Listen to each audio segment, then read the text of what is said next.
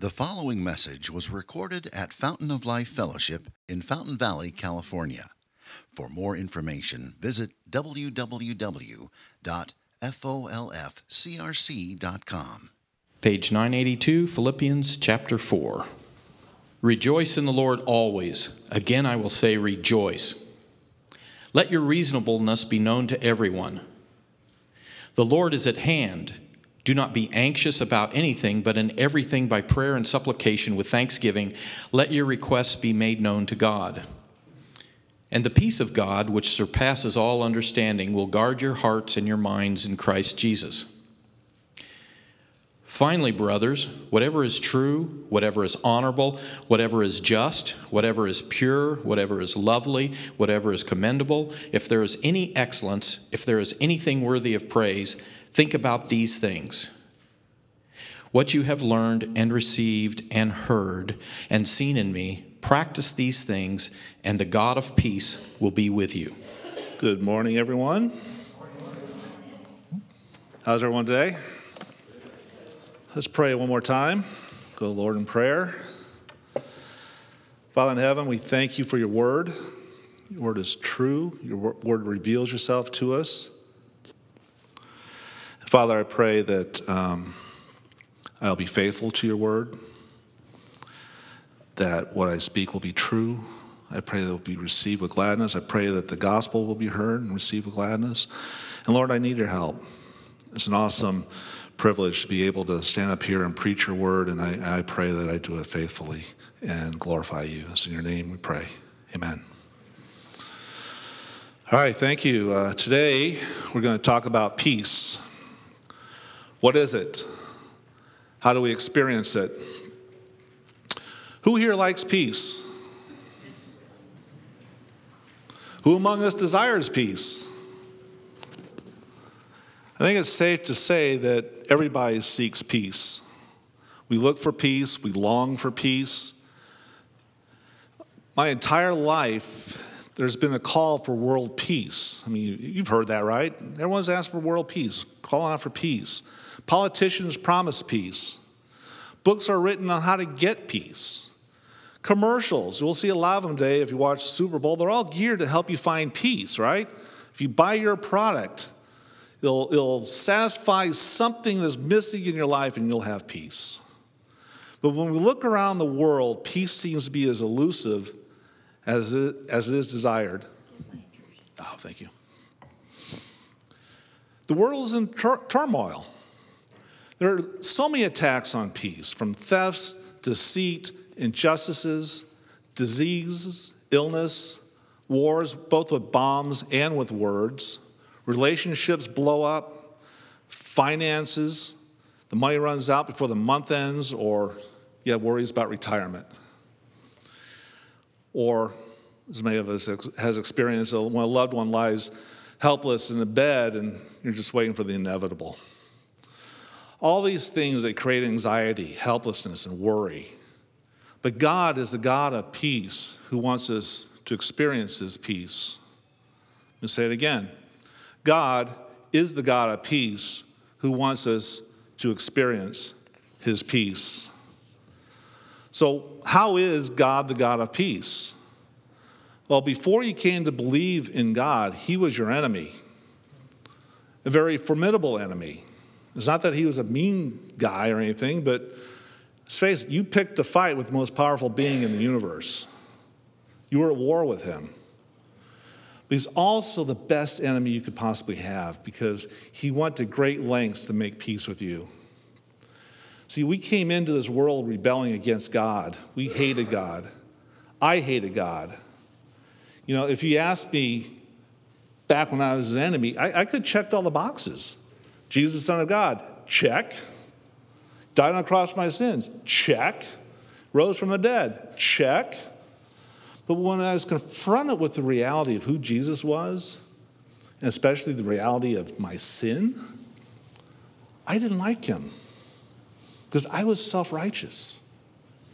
It wasn't that, it wasn't all the things I did. I was a good person, but it wasn't because of the things I did. It was all the things I didn't do. I didn't do this. I didn't do that. I didn't do the other. And By golly, people like me. Why wouldn't God want me in heaven, in his heaven? I mean, I got stiff-necked about it. Can you all relate to that? But God revealed Jesus to me, and I saw his beauty. And with it, I came to realization that I wasn't a good person. Maybe the world thinks so, but I wasn't. And God changed my heart. He made peace with me. He made peace with me. And these are the lengths that God went through to make peace with me, and he went through to make peace with us. See, God sent his son, his only son, Jesus, to this earth. And Jesus lived a perfect life, always pleasing to God the Father. There was not one moment where Jesus did not love his Father, worship his Father, obey his Father as God deserves to be loved. He deserves to be loved. And God placed his son, his only son, in whom he loved and was well pleased, on a wooden cross. Before that, he was whipped, he was beaten, he had the hair of his beard pulled out. They put a crown of thorns like this and just mashes on his head before they put nails through his wrists and his feet, hang him on the cross where he suffocates and dies. And while there, God placed all of your sins upon him, all your present sins, your past sins, your future sins, all of them. He placed it on his son. And there, he crushed his son on that cross as a substitute for me, because that should have been me up there on that cross. And the offense that I had against God, that should have been me taking that punishment. But God gave Jesus what I deserved. And that satisfied God's judgment. Or that satisfied God's justice. Your sins were paid for. But it doesn't end there, because he was placed in a tomb. And to show how God was pleased with his sacrifice, he raised him from the dead. So in love, God placed all of your sins on Jesus, giving you the righteousness of Christ. And now, as Paul wrote in Romans 5:1, it says, "Therefore, since we've been satisfied by faith, we have peace with God through our Lord Jesus Christ. We are justified." What does justified mean? Justified means that we are declared righteous in the sight of God. This is a legal transaction. Your sins, paid for. Paid for. Then, if we are justified, then you have peace with God through Jesus Christ. He is no longer your enemy. And this is how God is a God of peace. In Christ, he makes peace between himself and us. Do you remember the day when you first believed? I mean, it was a pretty sweet moment, wasn't it? If you're here today and you haven't believed, I urge you to do so now, because without faith in Christ, you will never have peace with God. If you do not have peace with God, you will never experience the peace of God. So now, in Christ, we have peace with God. But yet, so often, we find ourselves not experiencing the peace of God. Can you feel that? Does that happen to you? I mean, too often, I know it happens all with new Christians, I guess we have this expectation that once we believe in Jesus, that we will not experience conflict or suffering or anxiety. But the God of peace wants us to experience the peace of God. So, how do you experience the peace of God with the God of peace? Well, we're going to follow the example of Paul. If you look in verse 9, he says, "What you have learned and received and heard and seen in me, practice these things." So who is Paul? Well, Paul is an apostle of Jesus Christ. He was appointed and given the authority by Christ to preach the gospel being the good news of Jesus Christ. And only a few were chosen to be apostles. And these were delegates. They were ambassadors of the gospel, and they were sent by God. So we have to trust the apostles. The Christian faith was built upon the backs of the efforts and the suffering of these men.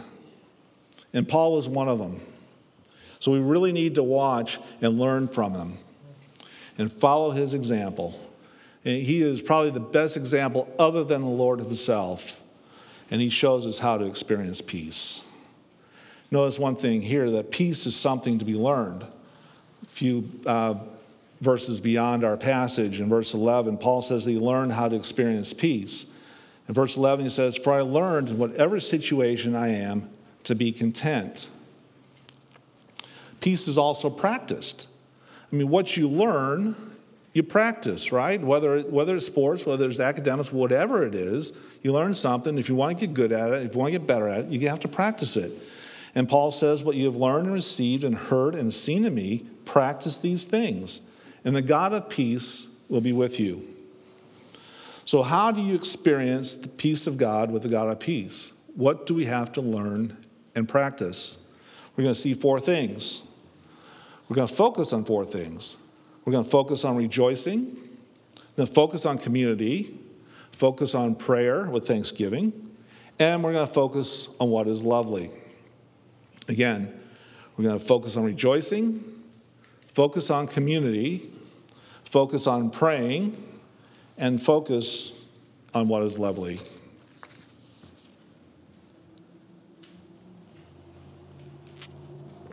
In verse 4, Paul writes, "Rejoice in the Lord always.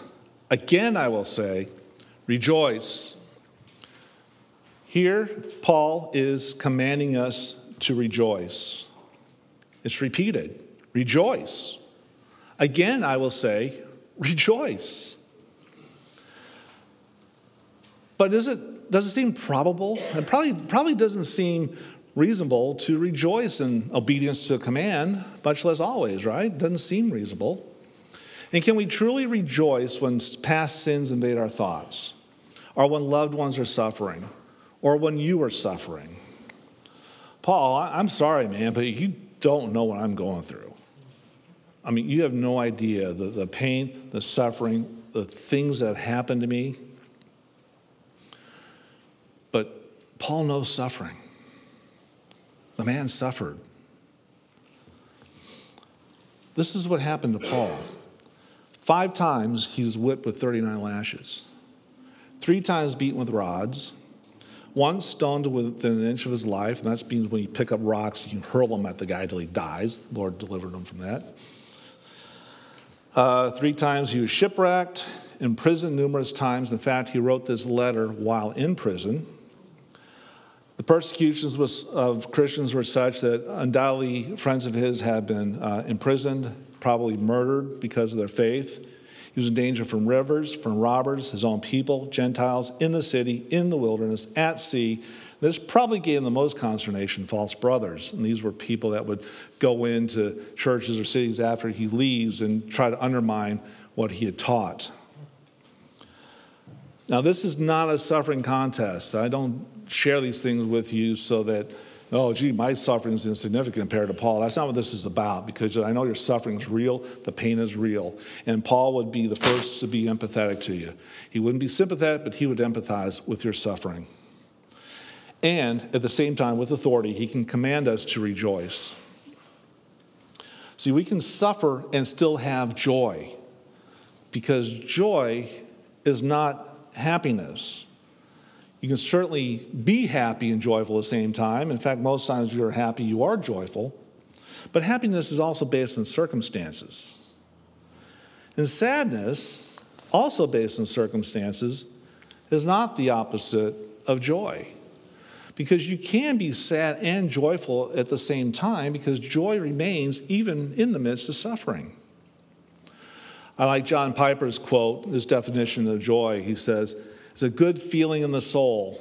I mean, that means it's deep down. It's not circumstantial. It's deep down in your soul. It's inside you. Good feeling in the soul, produced by the Holy Spirit, by causing me to see the glory and beauty of Jesus Christ in his word and in his work. This is how deep joy is. Tim Keller puts it simply, and this is my personal favorite. He calls it mirth.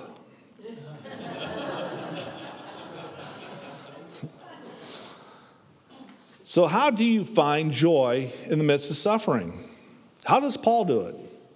See, Paul is not rejoicing in his problems, because in his circumstances he has sorrow, he has a heavy heart.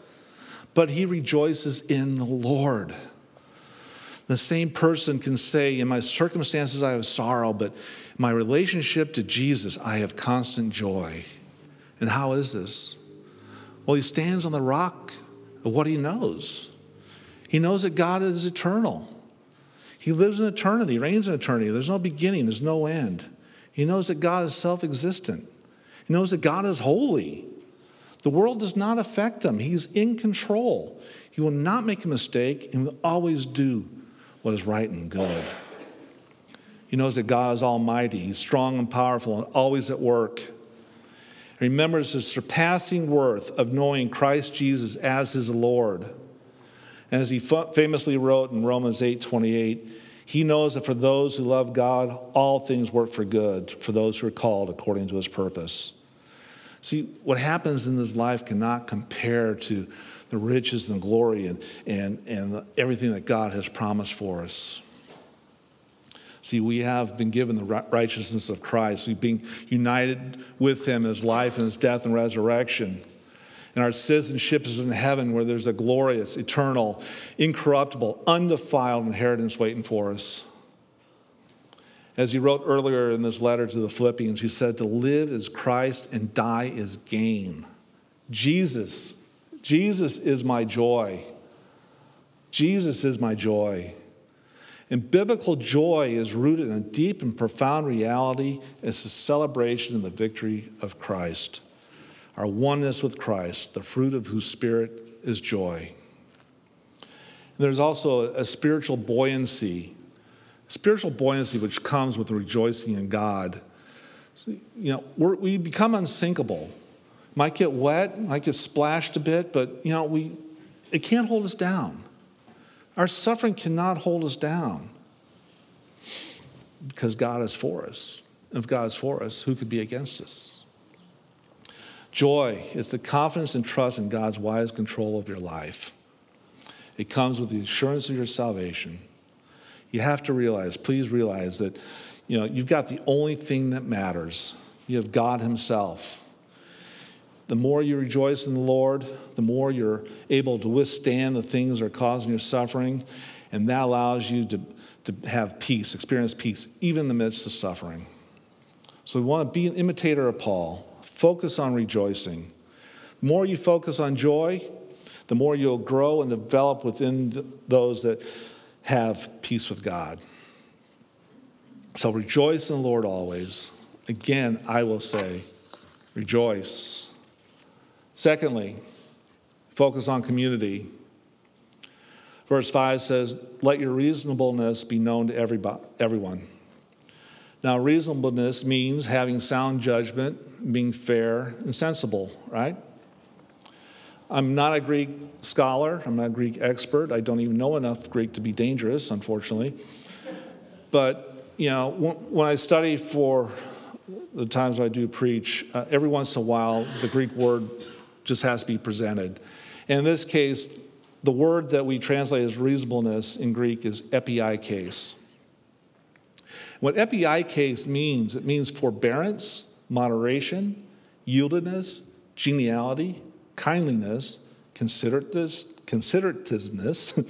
magnanimity, that's another word, generosity, charitableness, gentleness, gentle spirit, big-heartedness. Big-heartedness. See, there isn't a single English word to fully express what Paul is trying to say here. It takes a combination of all those words to fully describe what we translate as reasonableness or epieikes. So Paul here is teaching that peace cannot be attained by those who are selfish, by those who insist on getting their way. We live in a culture that celebrates individualism and self-promotion, and that individualism breeds autonomy instead of biblical community. And I'm sure we've all known people, and I hope I'm not one of those, but some people could be quite aggressive and assertive when they're dealing with people, right? They don't care who they hurt as long as they get their way. They don't know how to adjust to people, to be gentle, gentle-hearted, or big-hearted. But Christianity calls believers to love and serve others. And the secret to this joy and peace is to be big-hearted to everyone. I like that term, big-hearted. It's not just those in church. As Paul wrote in the second letter to Timothy, chapter 2, verse 24, he said, "The Lord's servant must not be quarrelsome, but kind to everyone." And unfortunately, a lot of people have negative views of Christianity based upon their interactions with Christians. We won't dive into that, but, it happens. And Lord help us. I pray that is not true of any of us here. But the Christian cannot be truly joyful and at peace unless he is being a blessing to everyone.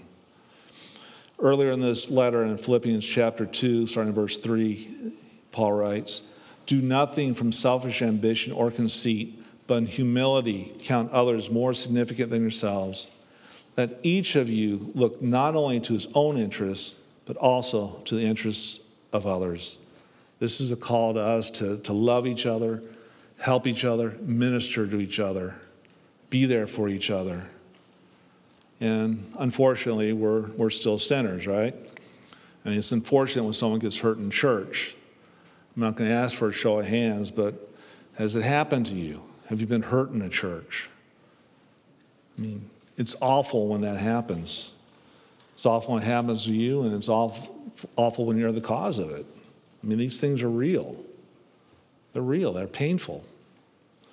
And it happens so easily, right? A misunderstood or careless remark. I like to keep things lighthearted. I like to try to make people laugh. But every once in a while, something will be much funnier rattling around the inside of my skull than they are out in the atmosphere. And, I go, "Oh, I'm sorry. I didn't mean that. That's not what I meant. That came out all wrong. Please forgive me." And hopefully I have offended a big-hearted Christian, and they'll be quick to forgive me. But that's how easy it happens. But the gentle-hearted Christian, the big-hearted Christian will seek to foster peace. They'll be the first one to own up to their mistake. And they'll be eager to apologize and reconcile. And what about the person that was wronged? What about the person that was hurt? What do they do to foster peace? Well, the first thing is don't let it fester inside you. Don't let it build up. It just becomes even worse. I mean, go to that brother or sister. Go to them. Tell them, "Look, you hurt me when whatever it was. Whatever it was." Be big-hearted to each other. If you've been wronged by someone, by a brother or sister, go to them. If you wronged a brother or sister, reconcile with them. Focus on community. Foster peace. Because the Christian is the person who reasons it's far better to suffer wrong than to inflict wrong. Foster peace. Be reconciled. Be gentle-hearted. Be big-hearted. Big-hearted.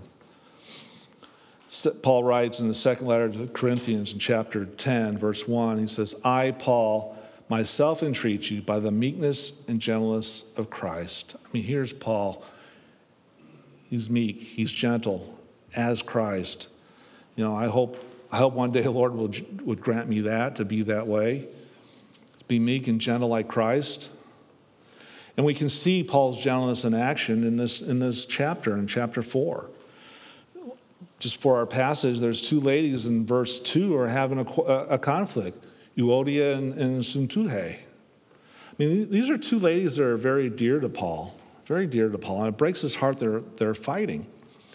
And in verse 3 of chapter 4, Paul says, "Yes, I ask you also, true companion," some Bibles say true yoke fellow, "help these women who've labored side by side with me in the gospel together with Clement and the rest of my fellow workers whose names are in the book of life." Now, he refers to these two ladies as fellow workers of the gospel. They're partners with him. He loves these two ladies, and it breaks his heart that they're quarreling. In order to foster peace, he's asking another person within the church to go to these ladies, help them reconcile.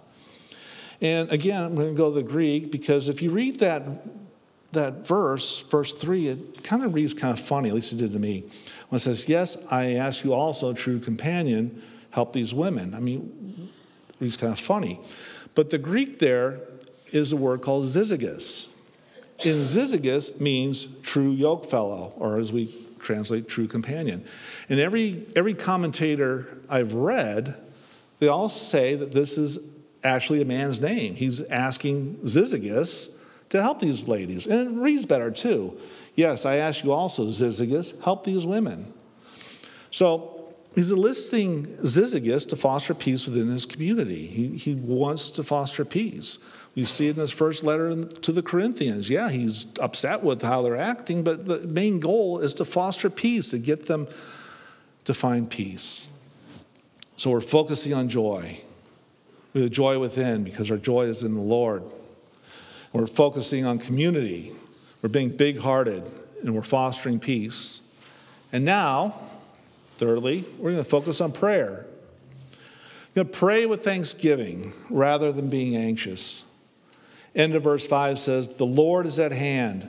Do not be anxious about anything, but in everything by prayer and supplication with thanksgiving, let your requests be made known to God. Now we have prayerful trusting in God above. And Paul says, in the beginning, the Lord is at hand. Now there's a question. Is he referring to the second coming? Because I haven't done extensive research there. I've read some that say yes, some that say no, but I don't think for our purposes or even for the chapter itself it matters. Because regardless, we can confidently say that the Lord is at hand, and the Lord is near, right? He is at hand. Psalm 34:18 says, the Lord is near to the brokenhearted and saves the crushed in spirit. Psalm 148:18 says, the Lord is near to all who call on him, to all who call on him in truth. As Jesus said in Matthew, I am with you always. So the Lord is at hand. He is near. And since we can since we can trust that the Lord is good and that he is in control, therefore, do not be anxious about anything. Stop being anxious. Sounds pretty simple, doesn't it? See, it's one thing to have genuine concern about someone or something. There's nothing wrong with that. But what Paul is talking about here is undue concern about something, to be filled with anxiety, to worry about something. Because the opposite of peace is anxiety. And when you're anxious, you don't have peace. And when you're anxious, you're showing a lack of trust in God.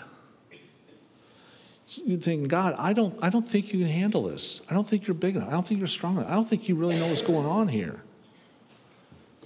But having a lack of joy and being anxious both show the same thing. It shows a lack of trust in God, in God's person, provision, and promises. So when you're anxious, you can't see God's goodness, and therefore there is no peace. So what's the answer to this? How can you not be anxious? Well, the cure for worry is thankful prayer. Thankful prayer. As Paul says, but in everything by prayer and supplication with thanksgiving, let your requests be made known to God. So what is thankfulness? What is thankfulness? Well, that is a feeling or expression of, that's a feeling of feeling an expression of gratitude. It's being appreciative. Being appreciative. So we are in this prayer, we are earnestly and humbly and thankfully making our petitions known to God. And when we thank him, we're acknowledging that God is good all the time. We're acknowledging our God is sovereign, that he's in control and he orchestrates all things for our good and his glory. And praying with thanksgiving implies humility and submission to God's will. And notice we also thank him before he responds, right? Whatever he decides is wise and good. And so we're saying, Lord, whatever you do in response to this prayer, response to this request is good. And I thank you for that. If I'm asking at the wrong time and you don't answer, I thank you for it. If you give me the opposite of what I want, and even if it causes me pain and anguish, I thank you for that because I know that you're wise, I know that you're in control, I know that you will do what's best. Again, looking at Paul, he begins each of his letters with an outpouring of thanksgiving to God. Again and again, he insists on the necessity of giving thanks. So what should we pray for? Well, everything. Everything. Do not be anxious about anything, But in everything, let your requests be made known to God. And of course, the context here is all such circumstances which causes you to worry. Cast all your anxieties on him because he cares for you. Now, when you're anxious, you cannot see God's goodness, therefore you have no peace. So praying with thanksgiving causes us to focus on his goodness, and then anxiety melts away. And the result there is if the joy of the Lord reigns in your heart, and you're a big-hearted Christian fostering peace in your community, and you're constantly thanking God in prayer instead of being anxious, verse 7 says, and the peace of God, which surpasses all understanding, will guard your hearts and your minds in Christ Jesus. You will have the peace of God. Now, this is a peace that God possesses and gives to us. He's the source of peace, he's the maker of peace, and he's the one who gives peace. And there is no true and lasting peace apart from him. This is a God-given reward resulting from rejoicing in the Lord, being big-hearted towards your neighbor, and trustful prayer to God. It surpasses all understanding. All understanding. What does that mean? Well, it means that this peace of God, like the love of Christ, is unfathomable. It will never plumb its depths. We cannot comprehend this wonderful peace, just as we cannot comprehend the wonderful love of Christ. And we'll never be able to fully grasp the beauty of this priceless Christ-centered gift. And this peace will guard our heart and mind in Christ Jesus. So imagine the strongest army in the world surrounding a city to protect it. I mean, nothing's going to prevail against this army. Nothing's going to get to that city. And much more so will God's peace mount guard at the door of our heart and thought. So we will have the joy within because our joy is in the Lord. We're rejoicing, focusing on joy. We're being big-hearted, fostering peace, focusing on community. We're praying with thanksgiving, focusing on prayer. The result being the peace of God. Finally, we're going to focus on things that are lovely. Verse 8, finally, brothers, whatever is true, whatever is honorable, whatever is just, whatever is pure, whatever is lovely, whatever is commendable, if there's any excellence, if there's anything worthy of praise, think about these things. Now, this is a call for right thinking, and not just to think, but to meditate, to dwell on these things. It's called a wisdom and discernment. See, all of our sin starts in our thought, right? I mean, no one commits outward sins without first thinking about them. Do you know what else begins in our mind? Anxiety. Anxiety. So to combat sin and anxiety, Paul tells us to think on things that are lovely. Now, Paul gives us 8 things to think about. Number 1, whatever is true. Okay. Well, I'm not going to go through all of them in detail. That's another whole sermon in itself, and I don't want to increase your anxiety. So we'll just take it all as a group here. But he gives us 8 things to think about. If we want to grow in holy godliness, we have to win the battle over sin and anxiety in our mind. To not be anxious, but rather to be joyful. See, our thinking is something we must take charge over. To be intentional about focusing our mind on things that are lovely. And Paul is saying here that you've got to learn to think on the right things. Think carefully and deeply about the right things. To think in a God-honoring way. To have a Christian thought life. And since our thoughts form the basis of our behavior, thinking in a godly way is essential to be obedient to what Paul exhorts us in verse 9, which is, what you have learned and received and heard and seen in me, practice these things. See, Paul wants these lovely things to shape our conduct, to think about these things with the aim to do them. And thinking on these things is essential if you want to have a prayer life of thankfulness, to have a life of joy, if you want to experience peace.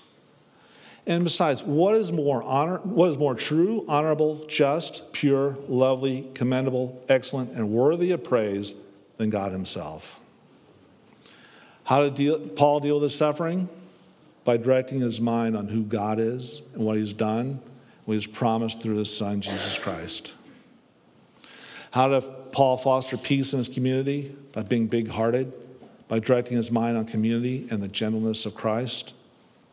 How did Paul avoid being anxious? By directing his mind on being thankful in prayer. Focus on things that are lovely. Direct your focus towards Jesus Christ. See, peace is within our grasp. Practice these things. You've learned them, now practice them. Focus on joy. Rejoice in the Lord. Focus on community. Foster peace. Focus on prayer. Pray with thanksgiving instead of being anxious. And focus on what is lovely. Direct your mind on these things. And you will experience the peace of God with the God of peace. Let's pray. Father, we thank you that you are near and the giver of peace. We thank you that you have made peace with us. We ask that you will make peace with those that do not know your peace yet. And we ask that we will be big-hearted towards everyone. We pray that in the midst of suffering, you will remind us of who we are in Christ. We are your child. Father, we thank you for your goodness and that you hear our prayers, and may your grace and peace be with us. In that Son's name we pray. Amen. Thank you for listening, and we invite you to visit us Sunday mornings here at Fountain of Life Fellowship. For more information, visit www.folfcrc.com.